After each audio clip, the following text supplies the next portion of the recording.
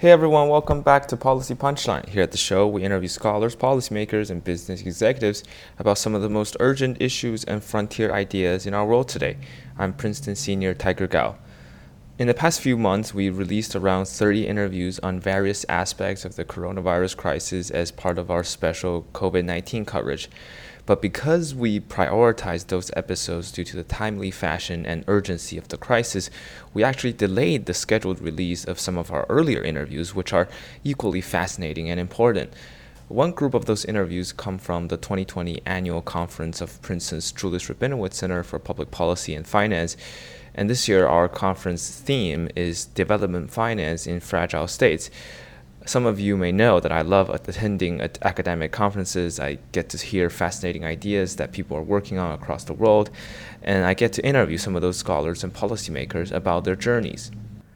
This interview with Ms. Cruzcaya Sierra Escalante was recorded at our 2020 annual conference.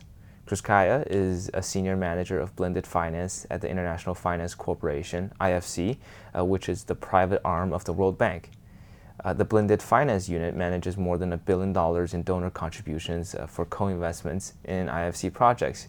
And in this interview, we'll go over what blended finance is and how it generally supports high-impact projects in fragile states that cannot normally attract financing on strictly commercial terms. So, as she will soon explain, by balancing the risky investments with concessional co-financing from donors or third parties, the IFC can tailor lending packages to address the needs of private sector firms in fragile areas. This is a new field and a fascinating field. I hope you'll enjoy this interview, and this is my conversation with Cruzcaya. Thank you so much for joining me today. Thank you very much, Tiger Gao. I think it's a pleasure to me, to be back in Princeton, and given that I was here, a few years back doing my master's in the Woodrow Wilson School, so it's really a pleasure to be back, and in particular to have the opportunity to participate in this great conference on development finance and fragile states. I think it's, a very important theme for development finance institutions like IFC, trying to bring the private sector into these very, very important, challenges that we have in low-income countries, in countries that are facing fragile, situations. So I think it's a really great opportunity to be here and exchange some thoughts with you. Thanks so much. You just gave your talk around an hour ago, and I remember you said, I better start my talk with slides, because if I don't really show people what blended finance is, people can interpret blended finance as all sorts of ways they want to interpret it.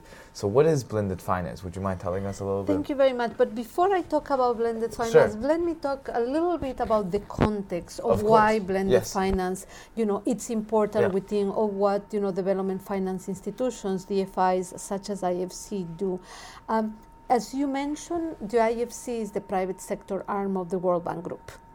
And I think what it is most important in our mandate as IFC is that we see the private sector as the place where jobs are created, where we have the opportunity to lift people, up from poverty, where we really have the ability to, create shared prosperity, which is what we want to do as the World Bank Group. So that understanding of how important the private sector is, not only to create jobs, but also to create, financing and to allow us to finance, development, is where this is coming. So IFC is always going, to be working with private sector companies. Our clients are either developers of individual projects, are, client banks that are in different countries, and these important actors there get the support of a development finance institution to try to create more of what they can do. So I think in that context you can think about blended finance as being one of the instruments in the toolbox of development finance that allows us to do sometimes more than what we could do just as IFC. So IFC is a AAA entity. We are lending, we're providing equity, we're providing guarantee, but sometimes the risk is even too much for us. And in that case, we use this tool that we have, this additional concessional finance. that we have. And so I'll start by defining a little bit what blended finance is now. In blended finance in IFC, and we have agreed to this definition with other more than 20 development finance institutions that work in the private sector, is this combination of IFC investment, so an investment that we are doing with our own balance sheet, together with an investment or a co-investment that is on softer terms. When I talk about softer terms, it means that we are putting this together in a way that we are providing some level of concessionality, and that means that we are taking some risks that we are not pricing for. So IFC, with our own balance sheet, we are pricing commercially. We're trying to take the risk that private sector cannot take. That's our additionality. But in some cases, that's not enough. Then we bring this other component of concessional finance, and together we call this blended finance. That totally makes sense. Yeah. In other parts of the the development finance world, blended finance is seen as a much broader concept. And sometimes it is seen as simply, putting some development finance together with commercial finance, and that becomes this blended. Yeah. But that, also will include what IFC can do on our own account. So when we talk about this blended concessional finance, is trying to see how we stretch. Right. The stretching part is very important. Yes. The ratio that you mentioned. Exactly. Right? So the ratio, you are referring to, in my conversation, I was talking about this leveraging. Yes. And it's important to think, why do we get these funds from, governments or from philanthropic sources or foundations to do this stretching or this blending? What do they want? They want more impact. So as a development finance institution, we are all about impact. Impact is everything. But when we are using these additional sources of support, we want to create this impact in a better way. So what usually happens, and we talk about blended finance helping us rebalance the risk reward. Sometimes projects are too risky, but they are these very innovative, pioneering projects that will allow us to open a market. And in that case, we could use this blended finance to actually help de-risk a little bit that project. In some other cases, projects are too costly. We are trying to test a new technology. And that technology also opens up the space for a lot of development gains. And in that case, we may decide that, we use these concessional funds to lower the cost. So we are rebalancing in one way or another the risk profile of these pioneering projects, so that at some point in time we can open up this space. So I think the exact numbers you said is that, for example, if IFC pitched in $1.2 million or something, and then you could eventually add up to the loan of around $8 million. Yes, so this is basically what we have seen in the blended finance space within IFC. We tend to see that if we're using $1 of this concessional finance, it tends to come with about 3 of IFC's on account. Yeah, sorry, I got the order reversed. But you are correct, 3 of IFC's on account, and then you have more or less 5 of the rest of the participants in this project. So you have basically $1 of donor finance to about 8, and that's where you are seeing this. And then I gave an example of one, really nice new platform that we have as IFC with, collaboration with our, sister organization, IDA. And this basically is allowing us to do, the platform is called the Small Loan Guarantee Program. And this helps us to go to client banks in developing countries and allowing them to stretch further the lending to small and medium-sized enterprises. And IDA stands for? The International Development Association. Exactly. And it is focused on the poorest of the countries. Yes. And so, and basically that is why it is, important to think about it, because we're using this concessionality to try to get private sector where today there is not much participation of the private sector. So what we're doing in this Small Loan Guarantee Program is helping the bank feel comfortable expanding their portfolio in small SMEs because they feel that there is a guarantee or a cushion that we are providing to them for about 50% of the risk. So I think this extra leveraging of the donor finance is what becomes very important to the donors, to the partners that we are working on, and finally, instead of getting $1 of public finance or of ODA in the market, you are actually trying to crowd in or bring in, potentially $8, to a project. So I think that's the beauty of, blended finance. So there's the $1, the $3, the $5. So just to be a little bit clear, who makes the investment decision, say which project we invest in or not? How do you coordinate amongst yourselves regarding when to pitch in the $3, when to pitch in the $5, who to bring in? Wonderful. So thank you for doing that, putting that question to me, because I think it is important to remember that one of the key principles that we use in blended finance is we should be crowding in, not crowding out.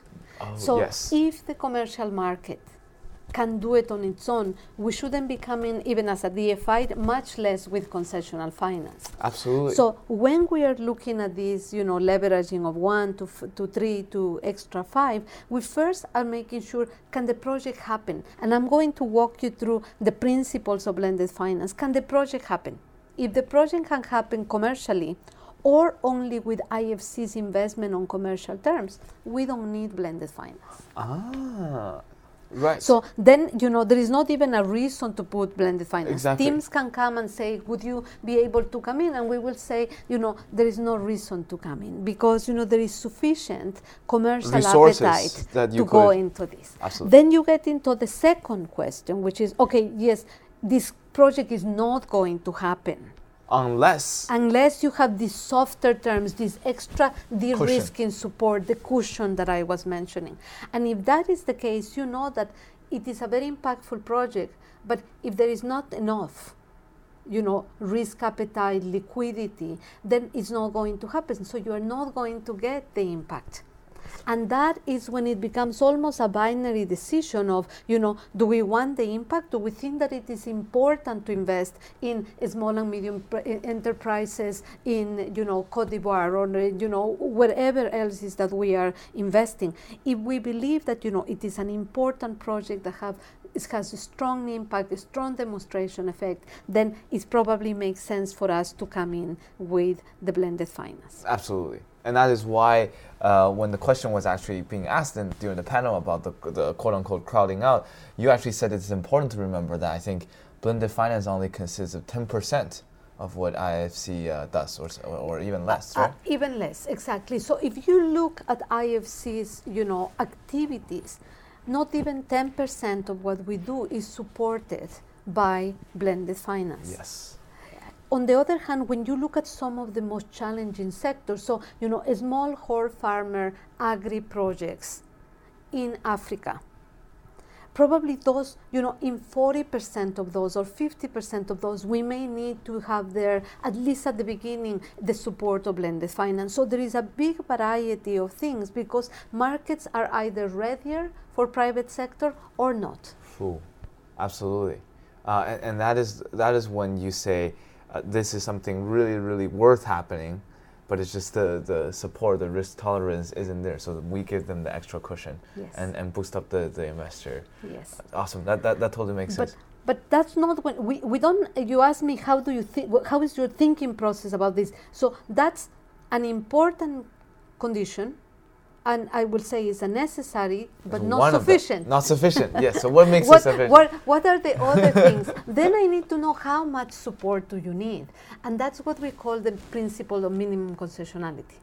Principle of minimal concessionality. Which is the idea is if I am going to support you and not charge for the risk that I'm taking, I want to make sure that I only support the private sector enough to just make enough. Just enough to make it come in, but not beyond, because otherwise I am over subsidizing it. And then you get the criticism. And then what you want really is, at the end of the day, that the private sector can be vibrant and doesn't need any support. You want to create commercially sustainable markets. And if you go in with too much capital, you're killing the organic kind of growth process or the market structure. I'll give you an example. In the past, I have gone and actually discussed with some private sector, entities in some countries where there is a lot of grant money that they are receiving from government agents, from philanthropics. Why would they take a loan if they can get a grant? Because they don't need to repay it. Exactly. It's a rational, as a rational actor, if you can get a grant, you won't want to take a loan. So it is only when you start seeing yourself as a bigger company, you want to grow, you want to employ more, then you basically see that the forces of the market are a good thing for yourself. And I think what it is most important from our perspective is to ensure that we are reinforcing that markets. And I mentioned two things there: commercially sustainable markets and reinforcing markets. And those are two additional principles of when we work on blended finance, we think about. Can we be there only for a small period of time, so that in the future other projects either need less support and eventually they need no support at all? That is something we want, because we don't want to be there with permanent subsidies. If there is an industry, there is an area of development that needs permanent subsidies, then probably it's not for us as IFC focusing on private sector development. The role, which probably is not our role. Maybe it is the host government that needs to work, or maybe it's even the World Bank or some of the other DFIs that focus on sovereign activities. But if we are focusing on the private sector, we want to make sure our ultimate prize is that there is a commercially, viable private sector that flourishes in that, country. Because we know that the jobs are coming from there. We know that that's where, commercial investors, we were talking today in the panel about institutional investors, pension, funds, and, others, commercial insurance. We were talking about all of those. If they don't see commercially viable transactions, they will not go in. They will not go in. So that's our ultimate goal. Support the first ones, support the pioneers, help demonstrate, but then step back.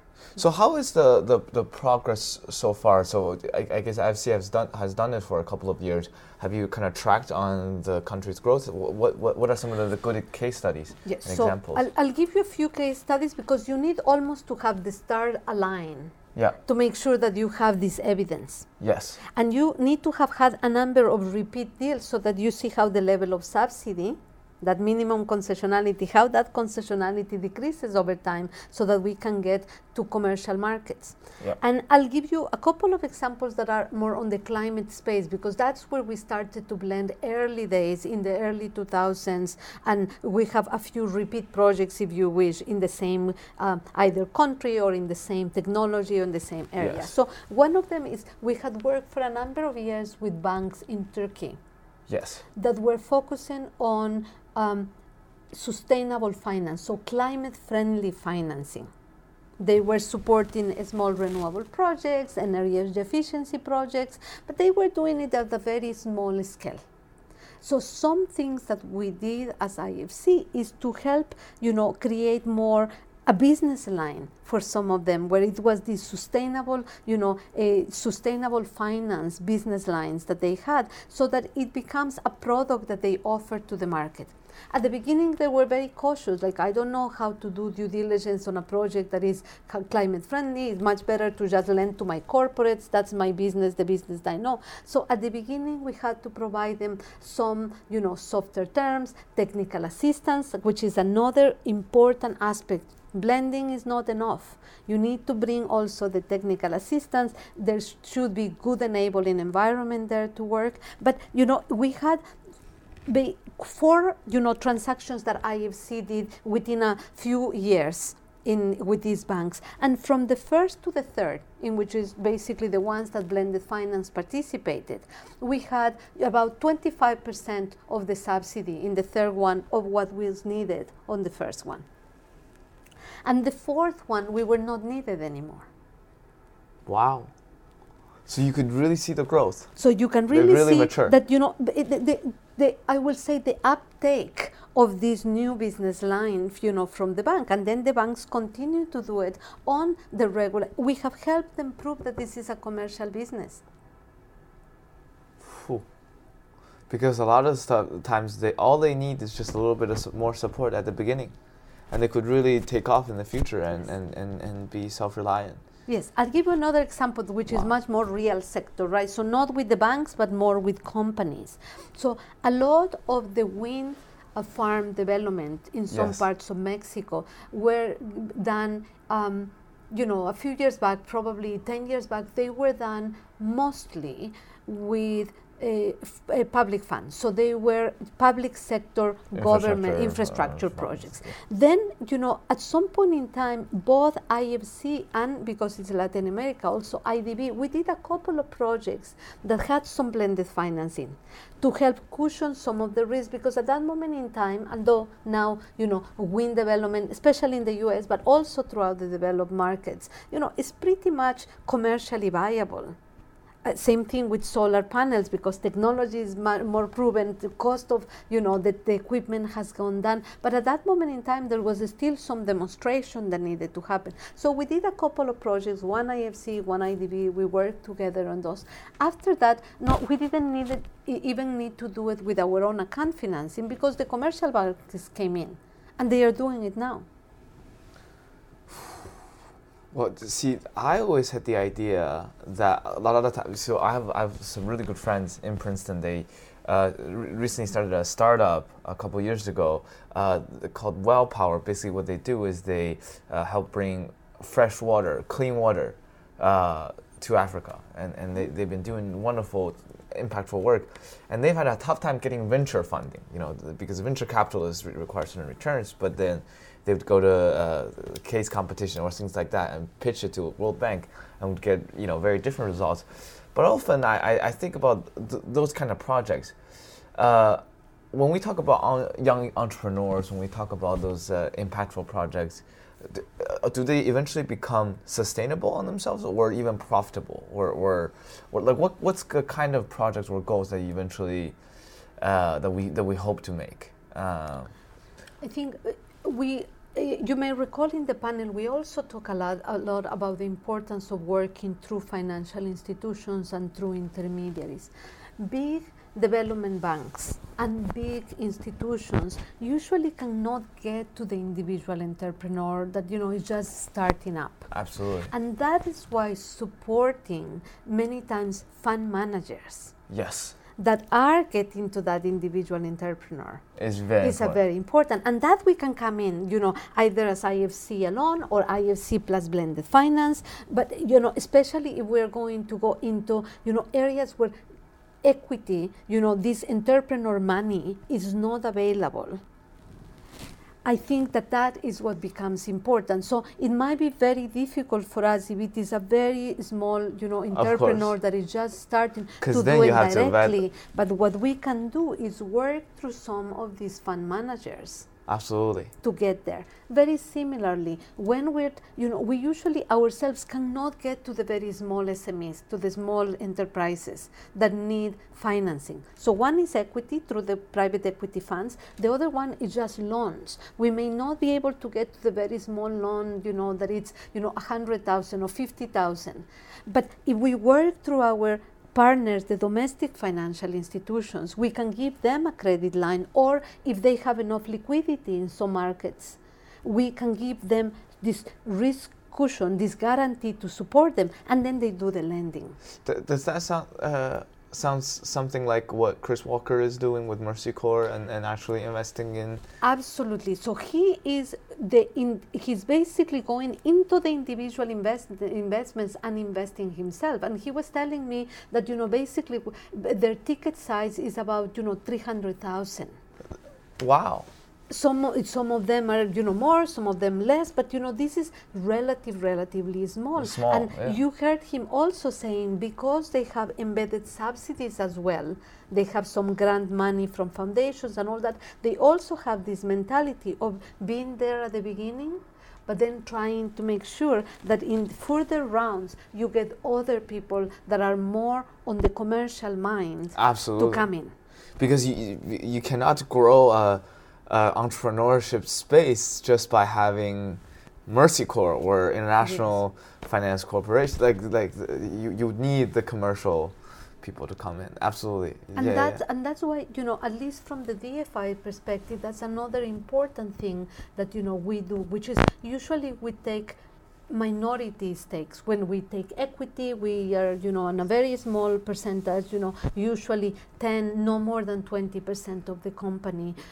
When we are doing debt, when we are doing a big financing of a project, we usually don't take more than 25% because we want the sponsor to be there, we want the other financiers to come in, so that we can, get the market moving. And the IFC's sort of role is more like saying, we give you the political and monetary commitment that we help you provide the cushion, and we acknowledge that this is something meaningful, but we are not going to do all the work for you. I think, as you say, for me, it's maybe I'll summarize it that's our additionality. We need to see why we are needed. Why is that the commercial market shouldn't be there? And as you say, we are coming here, maybe it's our standards that we can bring. Maybe if there is lack of long-term financing, maybe is that tenor, the extra years that we can bring.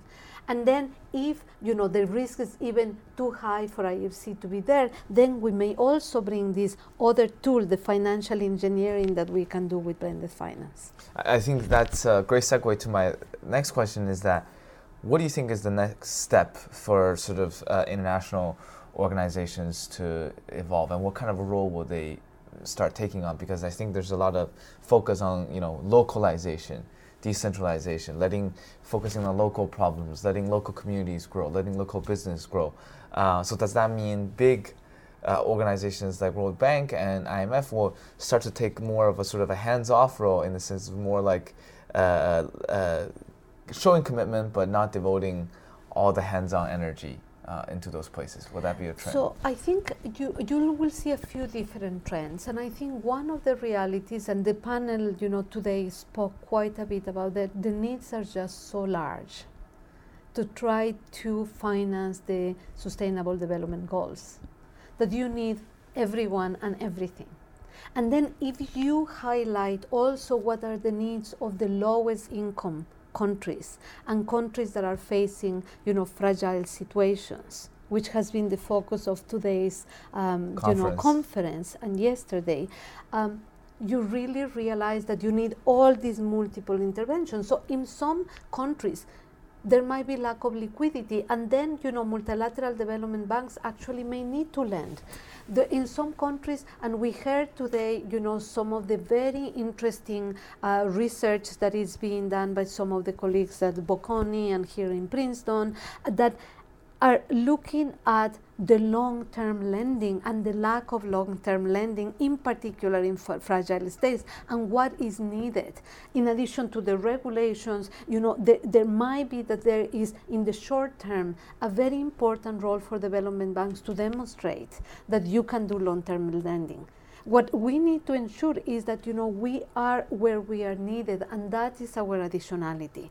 Not that we are where the private sector is already interested, because then we get into the issue that today we discuss as well, which is the crowding out. And that's what we don't want to do.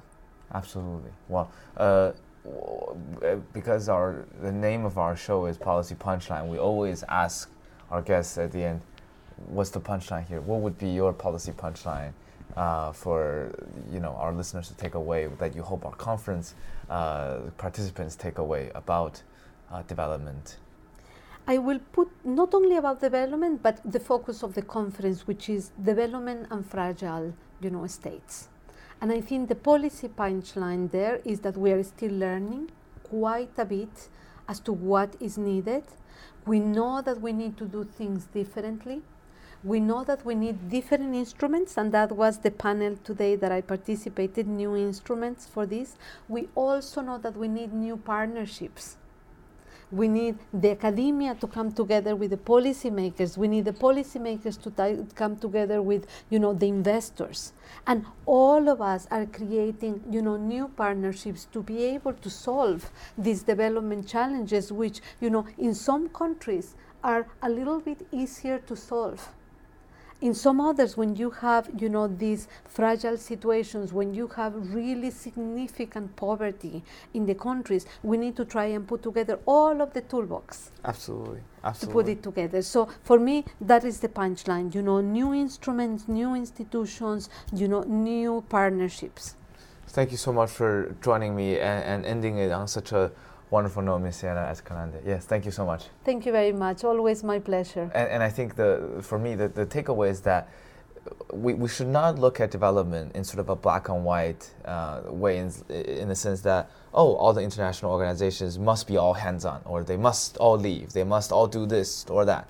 It's very nuanced. Sometimes what you need is lending, a lot of lending, liquidity. And sometimes what you need is just a little bit, the minimal concessionality. You just help them a little bit, you push the markets a little bit. So it really depends on the context what we do, and I think that's just such a wonderful lesson for us. You are finishing up in a wonderful way, because you also are putting it back to the localization. Exactly. You need the context. You may need different partners from every part of the globe, but you really need to understand the context. So thank you again. Absolutely. No. Thank you so much. And this concludes this episode of Policy Punchline. Please follow us on iTunes, Spotify, SoundCloud, Stitcher, across all the platforms, and rate and review us on policypunchline.com. And you may read more about IFC and blended finance work on IFC's website. Thank you so much for listening today.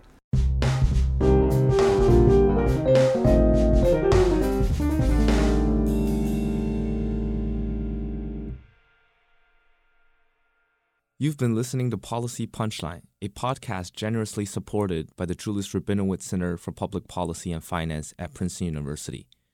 We would also like to encourage you to follow other podcasts produced by Princeton University, such as Politics and Polls by the Woodrow Wilson School of Public and International Affairs. Policy Punchline is intended to be informational only and does not reflect nor represent the views of Princeton University or the Julius Rabinowitz Center for Public Policy and Finance. For more information on subscription, donation, volunteering, or contact, please visit policypunchline.com. Thank you again for listening.